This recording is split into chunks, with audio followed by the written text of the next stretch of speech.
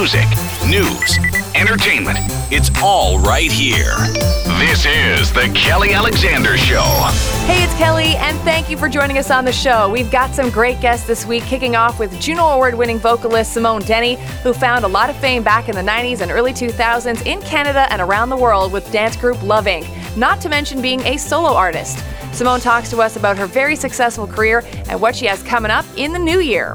Our music editor, Sharon Hyland, drops by to talk about the Rock and Roll Hall of Fame class for 2019. And then we round things out with Toronto-based electro-jazz duo 480East, who have recently released their new EP called Four on the Floor, which has a phenomenal collaboration with dance diva Cece Peniston.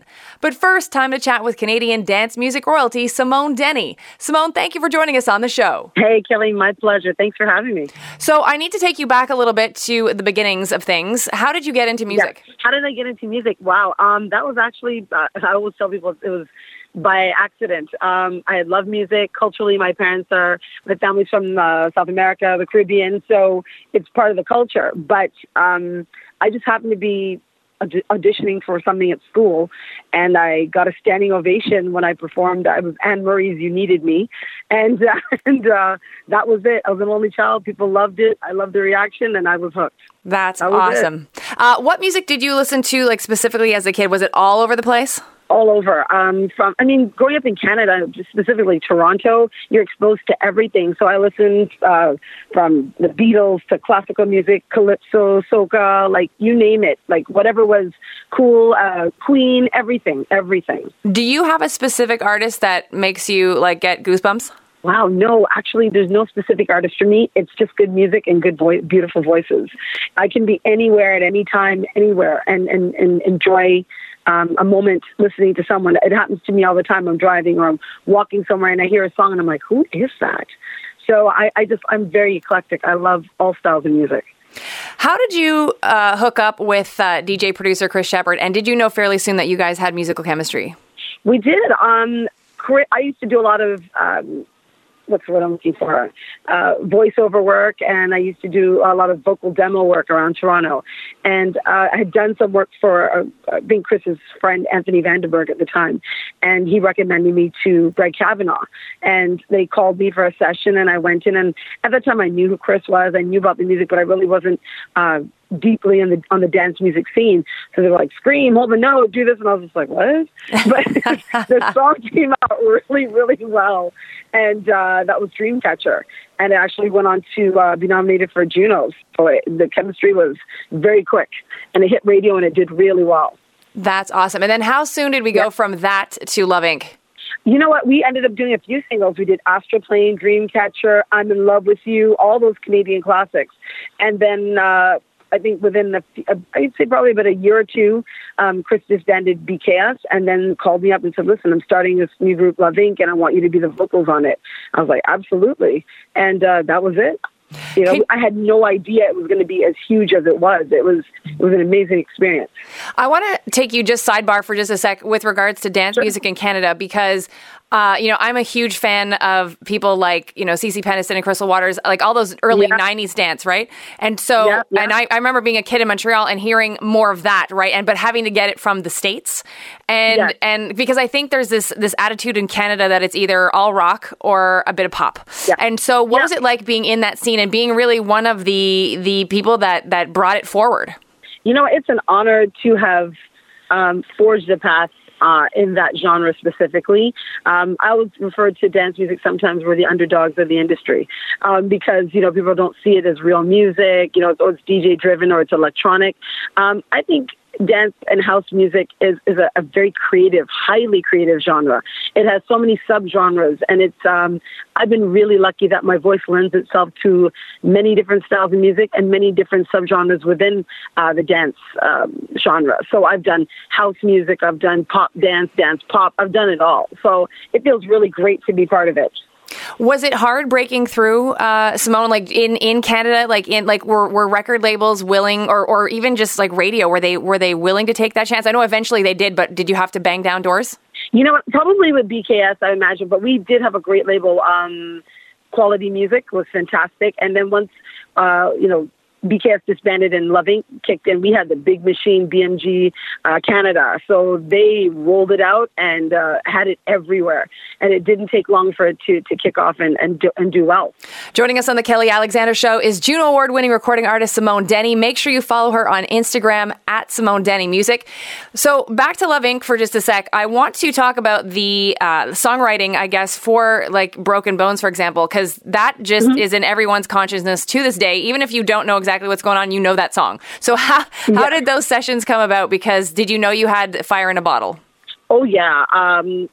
That was an interesting session. I was actually pretty sick on that one. It's a funny story. I had like the worst allergies of my life on that session. It was quite funny. But Brad and I sat down and really put together those lyrics. And we just, on the spot, literally shuffled them all together and got on the mic and did it. And that's what you're hearing. And it was awesome. That's awesome. Now, can we talk a little bit too about songwriting in general for dance music? Because I've had this conversation before with Crystal Waters, and because I think she's basically sort of in undertone too that dance music has been looked down on in the past, not now, but in the past. Yeah. And I know, for example, when she dropped Gypsy Woman, everyone was in the clubs losing their mind and all that sort of stuff. But it's actually a song about a homeless woman. So there's meaning behind it. So I know as a dance fan, I get angry when I hear, rock people or whatever saying, oh, it's not real music. It's not music of substance. But then you have a song like a Gypsy Woman that really, has a socially conscious message behind it. So what's your take on songwriting in dance and why you think it doesn't get the respect that it did, or in the past anyways? No, I still think it does. Yeah, it doesn't get the respect it deserves, still to this day. I think writing music or writing songs or writing good music is writing good music. You can have socially conscious songs regardless of the genre. So if you have a message to put out, you can write it and put it out. We had one in Love Inc. We had Homeless. Right. And that was, people are very aware of that song, and it was the same issue, homelessness. So, I think that's nonsense. I think good songwriting is good songwriting, and it doesn't matter what genre you're in. Get the message out, put it to a great beat, get a great hook, let people hear the message, let the message be heard. Now, when you were in Love Inc. and things started to blow up, can you talk to us about that roller coaster ride? Because I remember back in the day, it just seemed like you guys were everywhere. Did you enjoy the ride? Were you able to enjoy it? I did enjoy the ride. That really kind of hit us out of nowhere. I knew BMG, I knew what was, all the plans that were in place, but it literally went boom. It was at times hard to catch up with it, and it really kind of hit home when I would go shopping or go to the mall or walk down the street, and people's reaction of either following me or screaming or things like that. Where I was just like, oh yeah, okay. Because to me, I'm just living my life. And when you get that reaction from people, I remember one time I went to I think it was Britney Spears it was just before she was about to blow up, actually. It was at a club here downtown Toronto, and I'd taken my sister because she was a big fan. And we were just walking in, and the crowd swarmed so intensely that it separated me from her, and she was a little girl at the time. It was very overwhelming for her and for me. So we're very much about just living my life and doing my thing. So when it blew up, seeing your face on posters and hearing the song everywhere and people's reaction, it was, for moments, it was overwhelming, but I still enjoyed it. It was good to see that you put in such hard work, created something very unique, and that people were reacting to it and feeling it. And in particular, Superstar and Broken Bones are songs that to this day, I still get so many stories about how it impacted their lives. So many people's lives in so many positive ways. It's a really cool thing. When you were traveling across the country promoting those songs and all that sort of stuff, I'm just wondering, because of you being in the dance music realm, did you get different reactions from different cities? I can only imagine what Montreal must have been like, because we love to dance and party. So I'm just wondering what the vibe was like in different cities across our country. Oh, it was party central everywhere we went. It was honestly, it was a party everywhere we went. Everybody loved the songs. It was great. It was great. I got to say, it was pretty consistent. Cool. Now, what did you feel like when you got the news that it was blowing up in other parts of the world? That was cool. Again, just for me, those things humble me more. We did a show once in Tenerife, and it was, I think, the largest crowd we ever performed to. It was 250,000 people. And so to walk on stage in Tenerife and start to sing Broken Bones, and they speak Spanish, They don't speak English, and they knew every word. And I basically said the first line, and the whole audience took over. Was just mind blowing. Crazy. And that's what we experienced everywhere we went over there. Ireland, it was the same thing. It was this intense love and appreciation for the song, and the love that you felt back from the audience was intense. It's great. Out of all the songs that you released as part of Love Inc., do you have a favorite? And is it probably not the ones that we think might be the favorite, right? No. I would say it's probably the same ones everybody loves. I love Superstar. Okay. I love Superstar for many reasons. Like I said, the impact that it's had and that it continues to have on people. One moment really stands out in my mind particularly. It was in Canada, near Niagara Falls. Deadmau5 was actually the sound guy. This is before Deadmau5 was a huge entity. And I was backstage, and a young lady came back, and she said, my boyfriend just survived an accident, and he used Superstar to recover. He was a paraplegic. And she said, would you dedicate the song to him? I was like, absolutely. So I walked out on stage, and there he was at the front of the stage in the wheelchair. And we did the show, and when we got to Superstar, I stopped the show, and I said, would you guys help me sing this? And there he was at the front singing it, and the whole audience turned and helped me sing it to him. Oh, that's amazing. That is a moment that I will never forget as long as I live. And for me, if that is my legacy in life, to have sung such a beautiful song that continues to impact people in a positive way, then I've done my job. Amazing. I'm I take those songs. I take my performances very seriously when I sing those songs. It means something to me, and I put it out with love, and I sing it with love, and to get that back from people is a beautiful thing for me. It's very fulfilling. I want to know what it feels like when you're on stage, because I've asked this of Crystal, and I want your take on this with your own song, because I've asked this of Crystal when, for example, she performs Gypsy Woman, because obviously she's going to sing that song till she dies, and that's the way it is. And you're going to sing Broken Bones, and you're going to sing Here Comes the Sunshine till you die. Every time you play those songs, like, what happens to you when you hear those first chord progressions? Like, do you still get the tingles? Absolutely, every time. Okay. Every time, because with the first few chords comes the from the audience. So the energy spikes from 0 to 1,000,000 in a split second. And it, like I said, the energy in the room, I'm all about interacting and connecting. So when I look out into that audience, I always tell this story, but very truly, when my mom actually came to see the shows in the early days of Love Inc., and she saw the reaction when people would react to Superstar, and she pulled me aside and she said, let me tell you this, and I need you to remember this as long as you live. And every time you sing this song, there are people falling in love, two friends meeting for the first time, you're uplifting someone, you're releasing someone, and every time you sing it, remember that. So every time I'm about to walk on stage, that's what comes into my mind. And what's cool is I look out into the audience and I see it happening right in front of my eyes, right in front of my face. So for me, these songs have a lot of meaning, and it's a responsibility. And every time I walk on that stage and I hear those chords, I'm like, let's do it. That's fantastic. And your mom, by the way, a wise woman. I love her. She is. I love her. I'm going to keep her. Yep. Yeah, that's right. Hanging out with us on the Kelly Alexander Show, Juno Award-winning recording artist Simone Denny. Again, follow her on Instagram at Simone Denny Music. How did you know it was time to pull the plug on Love Inc. and move forward? It's typical rock and roll or music industry. Groups disagree, dynamics change, people's goals change, and it had just gotten to that point for me where I didn't feel like I was appreciated, and or my efforts weren't appreciated. I think it was more like, you're just a singer, get out and do your job. And I'm like, no, I actually enjoy what I do. It means something to me, and if that's not going to be appreciated, I got to go.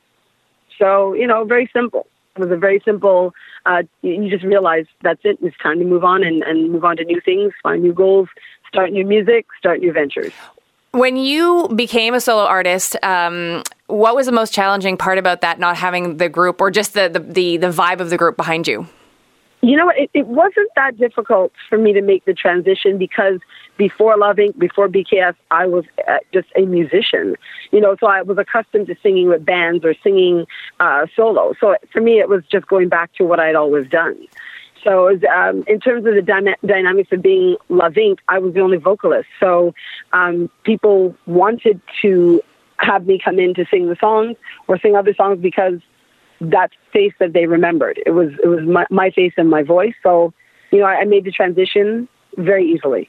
Awesome. And how did you find, I should ask it this way, did you find that your songwriting changed because you were now writing as a solo act? Absolutely. I tend to adapt to whatever situation, whatever, whoever I'm working with, whatever writers, whatever group I'm working with. It's always a creative process. So you must adapt. You must do that. It goes without saying. Now, I wanted to ask you this. When it came to, getting into the 2000s and then sort of pushing forward, how important was it for you to eventually put out that solo album? Very important. I felt I had been away from live music too long. I had been through a lot of stuff. I'm a cancer survivor. So I had been through, losing people in my life, other family members getting sick and having to take care of them. I pulled away from music for about 7 or 8 years. And so it was a very hard period in my life. And although it was a darker sound from what people were accustomed to, it really did reflect the 8 years that I had been away. And it was important for me as a musician to get back to live music and say, hey, I still do this. And I love this too. Just so that people would see a full spectrum of who I am as an artist and as a woman. It's like, it can't be always happy and rainbows. We all go through things. My audience has grown up. People have been divorced. People have gone through life experiences. And that album reflected that. Now, talk to us about where you are today. First of all, I found you again because of a recent collaboration you did with Cece Peniston and 480East. So can you talk a little bit about that and then what else is going on? Oh, that was a great collaboration. I don't know if everybody realizes 480East are Boomtang boys. Boomtang Music, who did You Can Be My Squeeze Toy. So they are icons in dance music in Canada as well, and they're just brilliant musicians and great people. And they called me in because they had a track for Cece, and they said, we really love your vocals. Would you mind, doing the background vocal on this? And I was like, sure, let me hear it. And they put it on, and I literally was dancing through the entire session. I had a great time, and it's such a great song. And it's full of energy and positivity, and Cece did such a brilliant vocal on it. I'm honored to have been part of it. Fantastic. And I did want to ask you, because of what you went through in the 90s, I know Crystal calls some of her other, counterparts her road dogs. So are you road dogs with those, like with the CCs, with the Crystals, with the Martha Washes of the world? You know what? I have had the pleasure of, I don't know if Crystal will remember me meeting her, but I would say road dogs with quite a few. Janice Robinson, Anaya Day, a lot of the girls. We all bump into each other. Lane McRae from La Bouche. All road dogs. We've all hung out and bumped into each other along the way, and it's a sisterhood. It is what it is. Tara, there's so many different. Austin. There's so many of us from that era who had such amazing hits that we all at some point congregate on shows, and it's like, hey, yeah, I've heard your track, or oh, you're Simone, or you're, it's a very cool thing when we all meet, and it's a lot of good energy in the room. We've all been through things in this industry. We all understand each other, and we all respect each other. Well, as a kid from the 90s, especially a dance kid, it's just such an honor to speak to you and to know that it's just fantastic. And I love that you called it a sisterhood, because I have such love for you, for Crystal, for Cece, for Martha, for you said, the list goes on. And I think it's great and fantastic that you guys are still doing your thing, and that you're still being featured on new music. And so talk to us about your latest project that's coming up. I know you're going to continue to do some work with 480East. Well, yeah, I'm about to do some music with 480East. I'm actually really excited about it. We just had a meeting about 2 weeks ago, but now it's Christmas, so we're all taking a break. But I think come January, we're going to dive in. I'm also getting back to do some music with Phoenix Music. I just released a track. I was featured on a track with them on Phoenix Music, and Todd Terry just did a remix. It's called That Sound. So that's out there on Tracksource, so people can check it out. It's a very cool remake of a track. I'm also working with James Bradshaw and Andy Reid on some new house tracks. We're about to start, I think, January as well. So 2019, recording-wise, is going to be very busy. So you're going to hear a lot of new stuff from me. Awesome. Will you promise to come back on the show? Anytime. Okay. You know where to find me anytime. Fantastic. Well, and I did want to ask you just before you go, sure. When it comes to where you are and your fans, what do they mean to you to this day? Oh my gosh, my fans mean everything. As I said, when I look out into the audience, the smile, the joy, they're in the moment with me. That is my world. I'm all about it. It is the honor of my lifetime to be able to perform songs that have resonated for 20 years with people. It blows my mind that these songs are 20 years old. And the love that I still get when I perform, I say thank you to all of you for continuing to keep the music alive, to coming to the shows, for the stories you tell me about how it's impacted your life. It is the joy of my life to do it. And I thank you. I am humbled, beyond humbled, that I get to do it. So thank you. Well, on behalf of all of the Canadian dance kids out there, because like I said, we didn't really have a lot of people to look up to. So when you guys came along, it was just fantastic. And again, it's a true honor to have you on the show. So I send you the biggest hug. Oh, thank you. And I'll take that hug, and I'm sending it right back.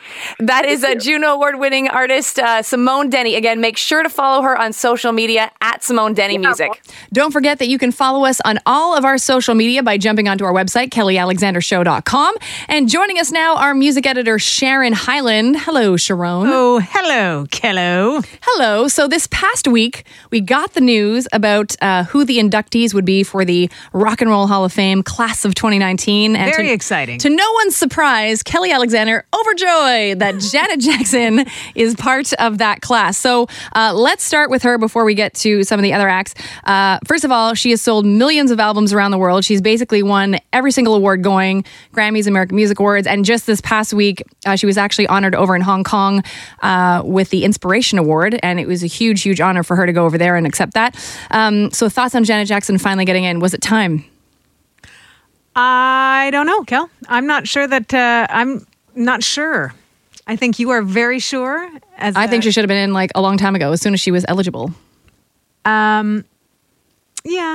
I think there's other bands that could have been ahead of her. I'm happy for her. Mm-hmm. I'm happy to see that she's doing everything that she should be doing at this point in her life. I loved the speech at the at those awards in Hong Kong, where she thanked everybody, and at the end, she thanked Aisa. Oh, her son, Issa. Yeah. Issa saying, Mama loves you, and which was super cute because her eyes actually lit up. I'm happy for her. I'll be honest and say that I don't, your arms are crossed, so you're not ready for my questions about Janet Jackson getting into the Rock Hall. Go. But what is it that you think gets Janet Jackson into the Rock Hall? Well, many, many reasons, but I think the main one is that she's had so many songs and projects that have influenced a multitude of artists coming up behind her. And that includes rock type music, even though I believe, and we've had this conversation before, that the Rock Hall, I think that's an umbrella term. Yes. And I don't think you need to be a full-on rock artist to be in there, just like some of the hip-hop artists that have gotten in, right? So I think that her influence, there is no doubt that she has influenced so many artists, including Beyonce, including Britney Spears, including, like the list goes on. So to me, it's a no-brainer. She's influenced culture times a million. So there you go. There we are. Answered my question. Answered my question that you asked me. Exactly. And I do have one more quick question for you about Janet. I feel this is a very deep question, so ready for this. What are the best characteristics that Janet possesses as an artist in your mind? In my mind, I think perseverance. I think clarity of mind and art and personal and professional, and how the lines get somewhat like blazed into the ground somehow. Mm-hmm. And yet it's important to not have them so firm, hard, and fast. I think that she's able to get it done as a human, as an artist, and reflect exactly what she's got going on, and somehow mirror that to a general experience. And that's why she has the Jan fam. Mm-hmm. Yeah, you know, I think that's why it's so present and so strong. She's doing a lot right, and she's not. It's no sacrifice to. I think she pays attention to all the elements of her life, so that she's living her best. So, out of the other inductees, Def Leppard, Stevie Nicks, The Cure, Radiohead, Roxy Music, and the Zombies, who are you most excited about? I am probably most excited about the Zombies, because as a band who were fighting the good fight as part of the British invasion, and then to evolve into Rod Argent is the keyboard player and principal member of the Zombies, and then he went on to form his own band, Argent, with a classic anthem called Hold Your Head Up. I think it needed to be done. I think the members of the British Invasion, those people that had success, that sort of laid a new groundwork for that time of music, need to be acknowledged. So I'm happy for the Zombies because they've been nominated already. Mm-hmm. But I am also happy for Stevie Nicks. She's in already with Fleetwood Mac, but she's also now the first woman to be inducted twice. There are other members like Eric Clapton and Rod Stewart and I'm forgetting the third, but that are in more than once. Mm-hmm. She's the first woman to be in more than once. Fantastic. So I'm happy for her. So overall, when you look at the class as a whole, very eclectic, I would say. And that's the other thing that they're very skilled at doing. They don't make it just about rock. And I am on board for that. I'm a big fan of it not being just rock because of how each genre of music affects the other and always has. But yeah, you look at this and it's pretty cool. I'm impressed that Radiohead got in. I knew that they would eventually, but this is, I think, their first year nomination, I think. I feel like it, yeah. So good on them for that. Roxy Music, they're classy. Mm-hmm. I like that. Def Leppard I find funny because Def Leppard were touring with Kiss back when Gene Simmons was all about, it should only be rock in the Rock and Roll Hall of Fame, and none of this hip-hop stuff is rock music and whatever. And Joe Elliott at the time was very like, yeah, that. So I was at least, the fan vote, which we know counts for like a fraction of the overall vote, but it's nice to give the fans their say. And it was an overwhelming say for Def Leppard to get in on that end of things. But Joe Elliott, he said it was something that we never paid any attention to for the longest time because we never thought we'd fit in, I suppose. And then he went on to say that he acknowledged the fans, saying it's really hard to ignore that many people voting. So getting in for the fans is what we're most happy about because they wanted it probably even more than we did. Fantastic. Yeah, so good on them. One last quick question, because our boy LL was, in the running, didn't make it. He probably got caught up in they probably have him booked for something else. Yeah. He just thought he was making that list. He's so everywhere. All the time. Yeah. So, do you think he'll eventually make it in? I think if we're comparing note for note, imagine if LL got in ahead of Janet. Look at your face. That says it all. She's like ready for a street fight. It's too much. It's too much. Can't handle it. So again, congratulations to all the artists making it into the Rock Hall in 2019. Again, Janet Jackson, Jeff Leppard. Let's try that again. Jeff Leppard, Def Leppard, Stevie Nicks, The Cure, Radiohead, Roxy Music, and the Zombies. And the ceremony, by the way, takes place March 29th at the Barclays Center in Brooklyn, New York. Sharon, merci beaucoup. And bienvenue. That is our music editor, Sharon Hyland. Don't forget that you can catch both Sharon and I co-hosting our other podcast, 90s Now, which you can grab on iTunes, Google Play, Stitcher, and our website, 90snow.com. The Kelly Alexander Show. We'd love for you to subscribe to our show. We are on major podcast platforms like iTunes, Spotify, Stitcher Radio, and Google Play.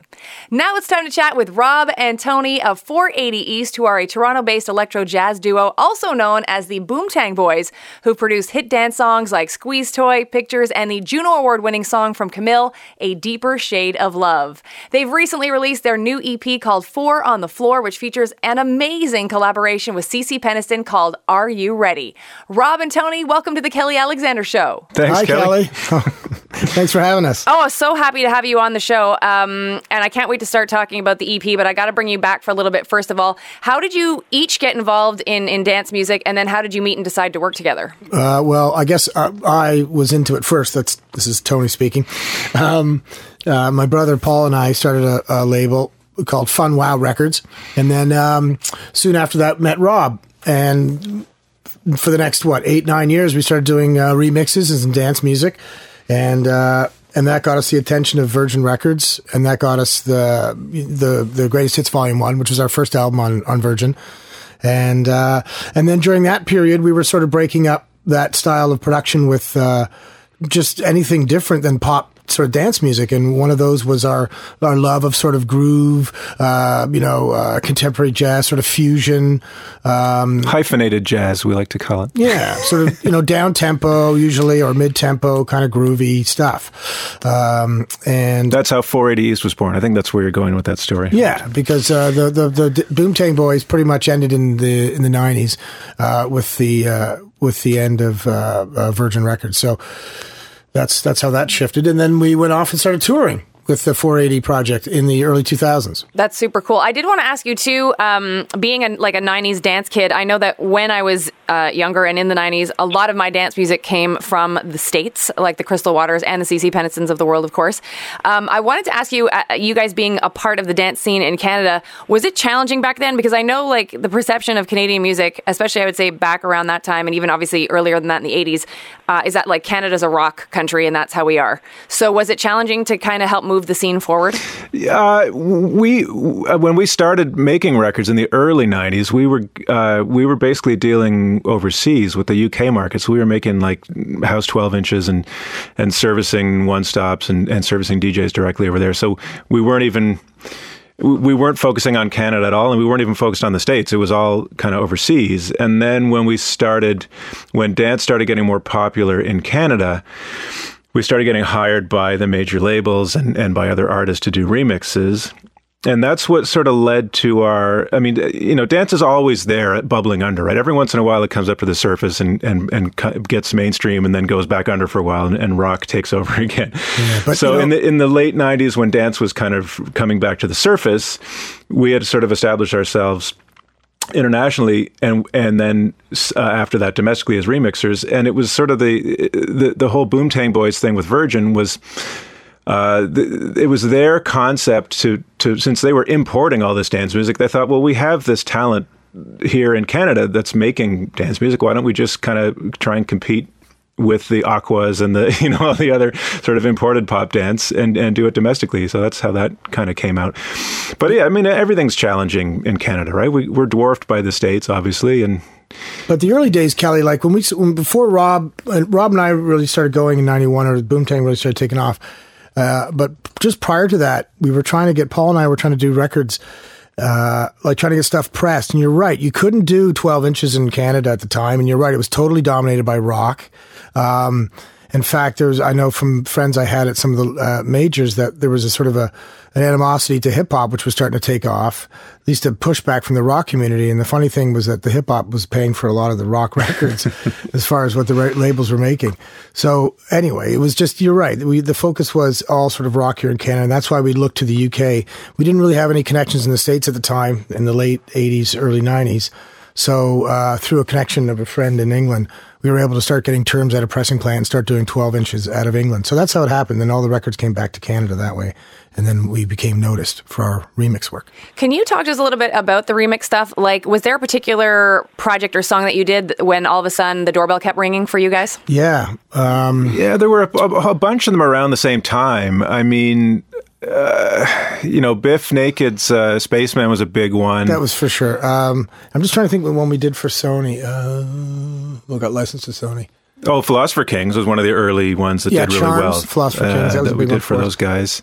The Econoline Crush remix we did, which was less dancey. It was more kind of electronic, but still rocky. That did really well too. I mean, it's at that point when we started getting hired to do remixes, we weren't getting hired so much to do quote unquote dance remixes. It was to do radio remixes. And at that time, dance radio was kind of becoming the big thing. So. Yeah.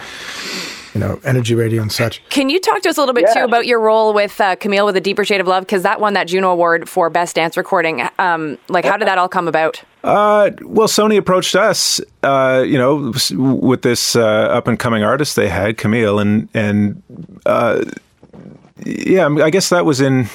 No, set 96. I'm trying to remember it's a long time ago, Kelly. And Kevin Unger we're throwing way back. Yeah, Kevin Unger from Sony had contacted. We'd already done a bunch of mixes for him at that point, and so, as Rob said, there was this upcoming artist and Camille. And I think they were looking for production and they were looking for material. So we basically signed on as producers to that project, and then literally went through cassette tapes full of songs, and that song stood out for us, and that's why we picked it, obviously, and yeah, went on to great success. And we've since, we did a follow-up, I guess, a couple of years after with Camille, and we've actually continued to work with Camille over the years. We did something with her, it was just last year or a couple of years ago. 2 years ago, yeah. She's down in New York now. Joining us on the Kelly Alexander Show is Toronto-based electro-jazz duo 480East. Make sure you follow them by hitting up their website, 480east.com. You can grab all their social media handles. I wanted to just get your perspective on this for being involved in 90s dance in general. I remember hearing back in the day, because it really bothers me when I'll just put this under an umbrella, so hopefully no one's going to shoot me, but when like rock people are always like, dance sucks and it doesn't mean anything and there's no like message behind the songs and all that stuff, and it really drives me bananas, because I think there's been really like amazing work that's come out of the dance community. And I'll just throw out, for example, this is my go-to, is Crystal Waters' Gypsy Woman. Like, it's a song about like a homeless woman. And so there was a message behind the song, and there continues to be other artists that produce songs like that. So has it ever like annoyed the hell out of you? Like, it annoys me when our dance community gets looked down upon. Well, I'll tell, for me personally, before I met Tony and his brother Paul, who was a working DJ at the time, like I came from a rock and really class. I was a classical kid, a classical piano player, and I was one of those people, in high school who didn't really give much thought to dance music, other than, I don't really get it. It doesn't, it's musically very simple, so it didn't appeal to me. Then when I met Tony, I always had an interest in production and recording, and Tony and Paul had some gear, so we started hanging out together and working on records. And I really got very quickly an education in dance music through sort of actually listening to these records and starting to appreciate how they're geared to the dance floor and how they work. It's not like making a rock song where you've got necessarily a verse and a chorus and a certain kind of shape and everything's got to fit in 3.5 minutes. It's a different sort of arrangement. It's a different, there's a different purpose to the music. And when I, wrap my head around that different mindset, it gave me a huge appreciation for the genre. Obviously, I went on to make a ton of it, and we're still doing it. So yeah, it does bother me when people sort of blindly dismiss dance music because they don't really understand it. They're not looking at it in the right context. Yeah, so. And a lot. I'm just thinking of when we got started. And one of the first things we did, it wasn't paid for, but it was, and still actually splicing tape, was a remix that we did for the INXS track. You're One of My Kind. What's Need You Tonight. Need You Tonight. And which is there's a rock track that's really brought into a dance genre. It's treated that way, that tune, and it was just a massive song. And a lot of bands do that. Like, I mean, even the classic rock stuff. When Rolling Stones did Shattered, and that whole sort of, they were following along the disco scene that they had to become relevant. So I think dance music has always been relevant. So is rock, and sometimes the two come together, but I don't think it's as disposable. I think in both cases, it's. I think the critics take it too seriously. It's entertainment, and at the end, and people are just trying to have a good time and they want to dance, and you shouldn't take it so seriously.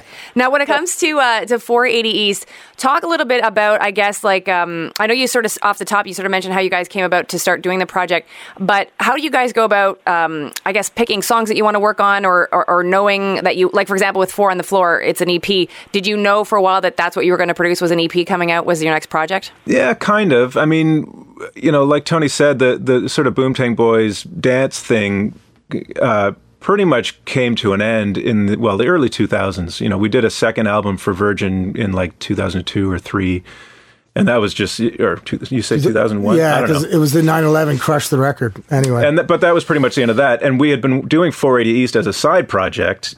And so ever since then, that has sort of become our main, we've continued to do production and remix for other artists and all different genres of music, but we got more into film and TV and commercial work. And 480East has sort of been our main musical outlet for the last 16 whatever years since then. And our guiding principle for that has always been, it's not necessarily dance music, but it's important that, it's more jazz infused and a lot of different sort of styles fused together. But the important thing is that it has to have a groovy sort of underpinning. So it's not, there's always been a lot of dance influence on it. And when it came time to work on this EP, we're kind of, at this point, we're in the process of kind of rebooting Boomtang as a label. And because it's after all these years in the wilderness, it feels like there are some ways forward. Streaming is becoming much more established, and it's still the Wild West, but it's looking like there's clearer paths forward on the business side. So we're in the process of rebooting our label, and like I said, and it kind of made sense there seems to be, I'm sure you would agree, currently a resurgence in interest in 90s music and 90s style production. And so it kind of made sense. We'd been intending to do something more dance oriented with 480East for a while. So it kind of made sense to just do an EP with that sort of theme. Yeah, so it was a little more focused, this record, as opposed, not that the other ones aren't focused, but we really made an attempt in this record because we knew we'd be working with a vocalist. We didn't know right away it would be Cece, but we knew we'd be going back to that sort of sound. And she was top of the list, and we were lucky to get her.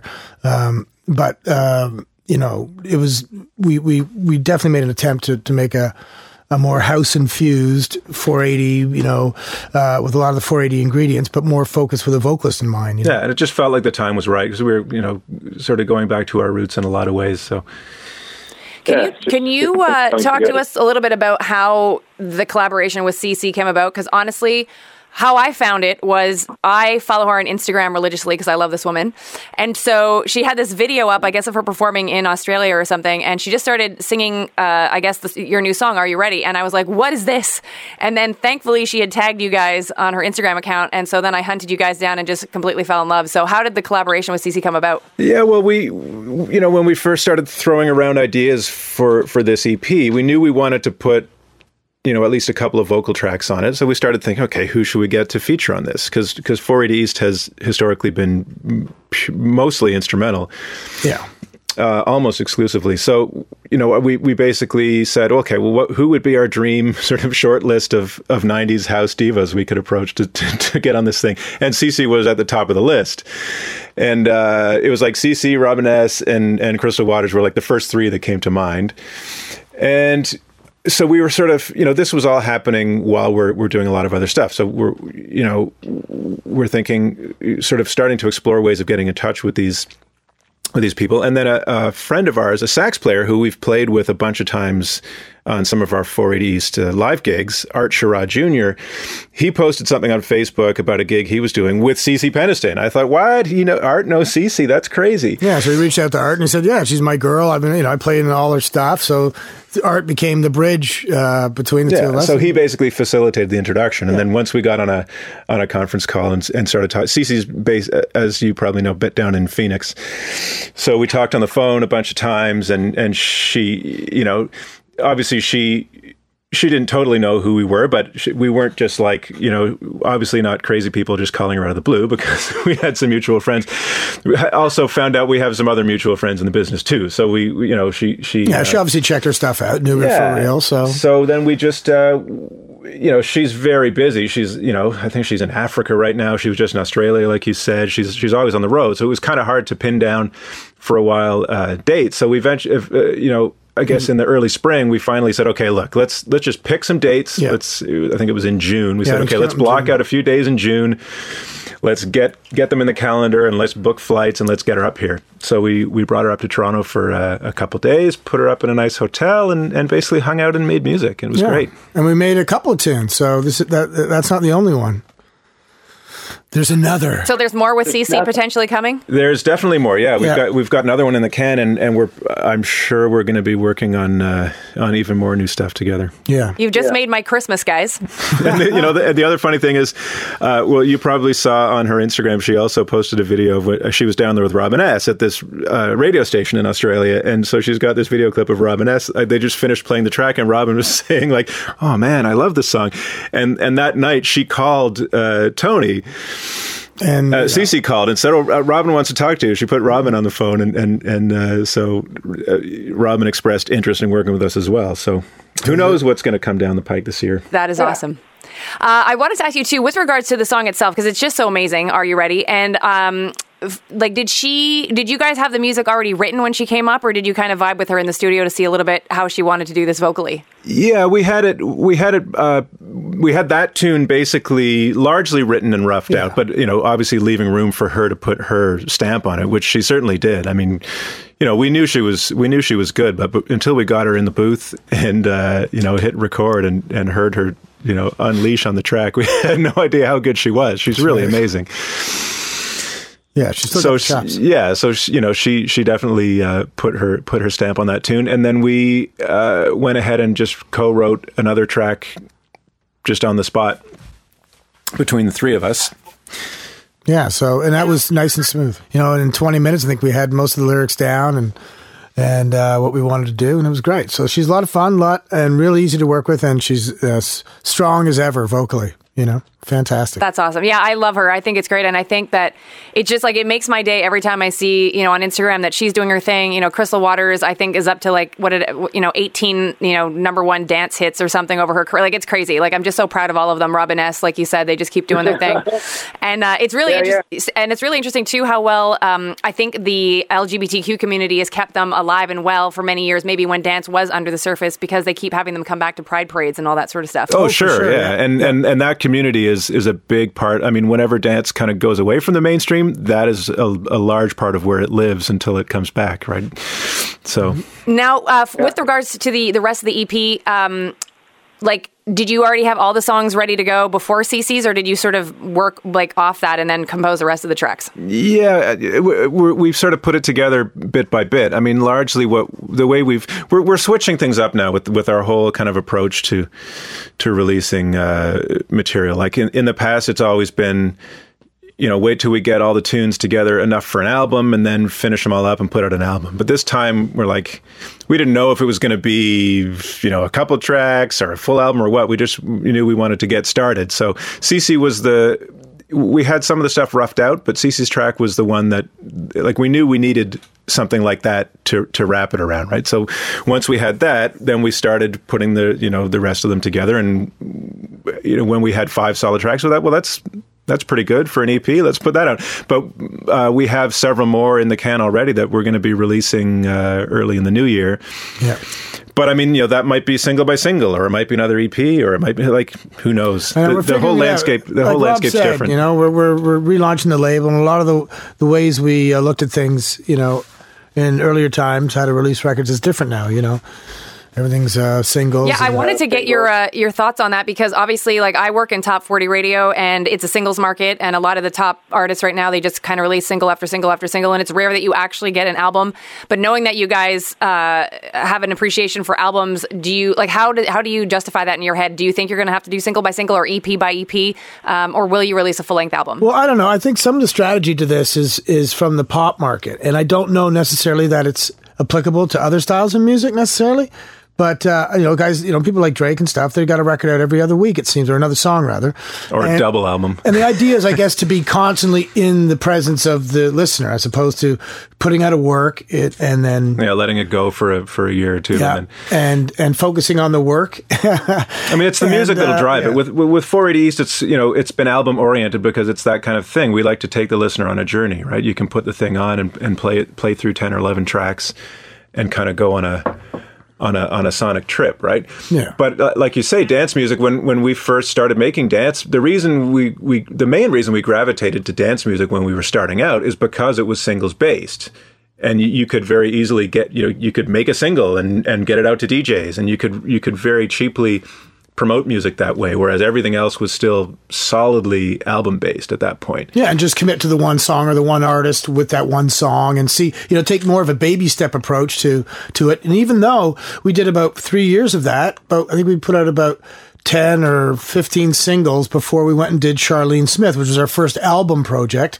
And we had it, and it was good. It was successful. We licensed it to... and it was like an R&B record. It wasn't a dance record. Yeah, and so that was our first sort of foray into more Main Street music. And we got our license to Indochina Records, Warner International distributed, and pretty good for, a small Canadian outfit. We were able to get our product out to the world. So it was, it was good times that way. And then we just sort of followed up. In the same way we sort of got attention for Charlene was through the singles. We put out a couple of 12 inches first in England, and that got attention, and that's what got her signed. So, yeah. And so they serve a purpose. I'm not saying the singles are a bad thing. It's just it's more of that these days. And I don't know. I guess it gives you a chance to go left or right, depending on how it's received, I guess. Maybe? Yeah. From what I'm seeing in dance, there's still much more of a singles driven thing going on, but outside of dance, there's even though there's no real reason to have albums if there's no physical product, there still seems to be an appetite for it. Like,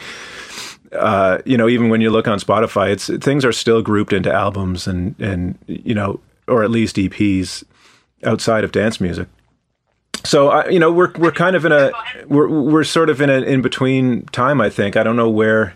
I think there always will be an appetite for collections of tracks, whether they're called albums or whatever. But we're gonna let the music decide, if it feels like it wants to be grouped together or not. And you're seeing that a lot, right? You're seeing a lot of more curated. Remember, sort of a couple of years ago, you didn't see as much curated streaming services. You know what I mean? And now Spotify and Pandora provide all those services. You've got even YouTube does the whole same thing, and. Playlists might become the new album. I don't know. It's exciting to see where things are going.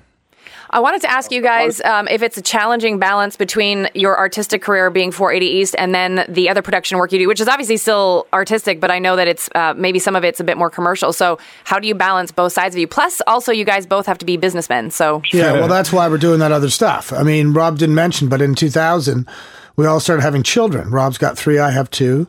And they're all big boys now, but back then, in 2004, like I said, and 9/11 knocked our second album off the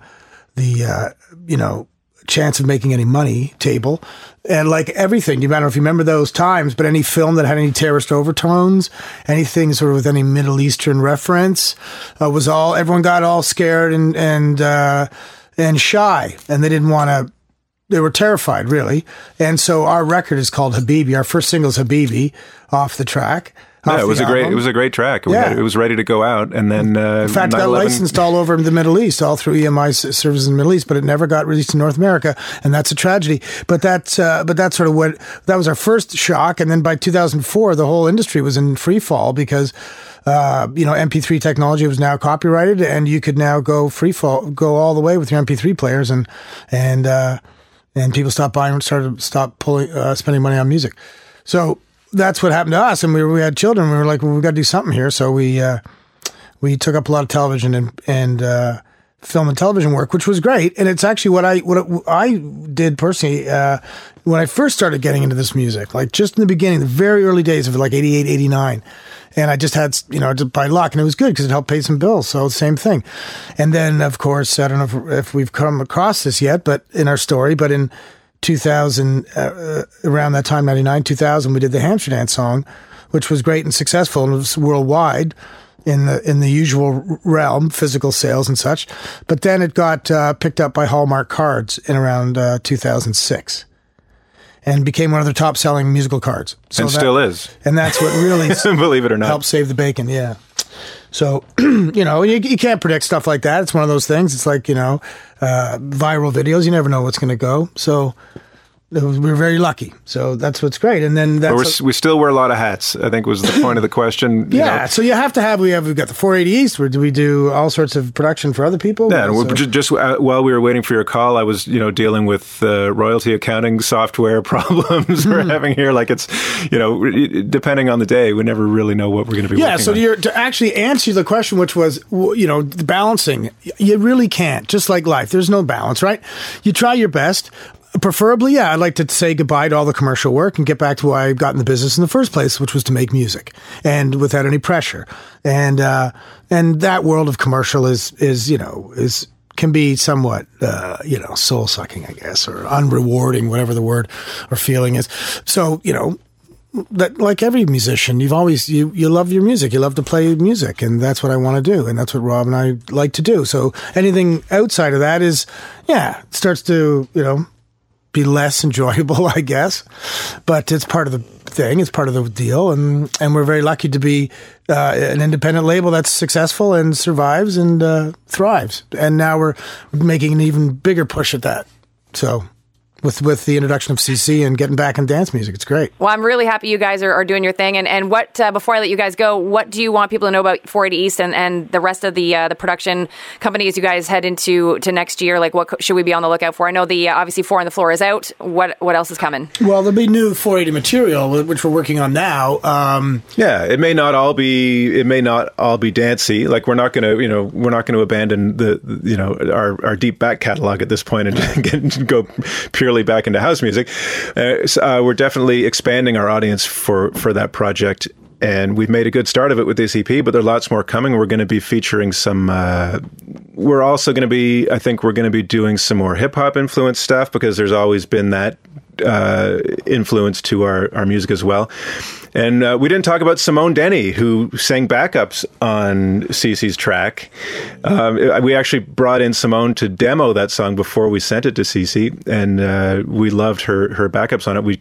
So much we kept them on the record. And I believe you were just talking to Simone last week, and we're very excited to be. We've known her for a long time, and we've worked on a lot of stuff together, but we are very excited to be heading back into the studio soon and working on new material with her as well. Perfect. Well, I can't wait to hear all of it. And again, congratulations on the EP. I'm like completely in love with, first of all the songs. And then, of course, hearing Cece is just fantastic. So I'm super glad you guys are doing this. And you're welcome back on the show anytime. And check out the back catalog of 480East too. Like I said, it's not all dance, but I'm sure there's tons of stuff in there you're going to dig as well. Yeah. I've already been all over it. I've been stalking you guys. Trust me. Right on. Thanks, Kelly. That's Rob and Tony of 480East, and make sure you grab all their social media handles and learn more about them by jumping onto their website, 480east.com. Well, thank you so much for spending time with us on the program this week. And of course, a big thank you going out to our guests, Simone Denny and 480East. As always, a big shout out to our super producer, Adam Brisson, for pushing all the right buttons. We'd love for you to subscribe to our podcast. Check out Google Play, iTunes, Stitcher Radio, and of course, Spotify. And you can grab all of our social media handles by hitting up our website, kellyalexandershow.com. On behalf of the entire Kelly Alexander Show team, we wish you an amazing holiday season, and we can't wait to be back with you in the new year. The Kelly Alexander Show.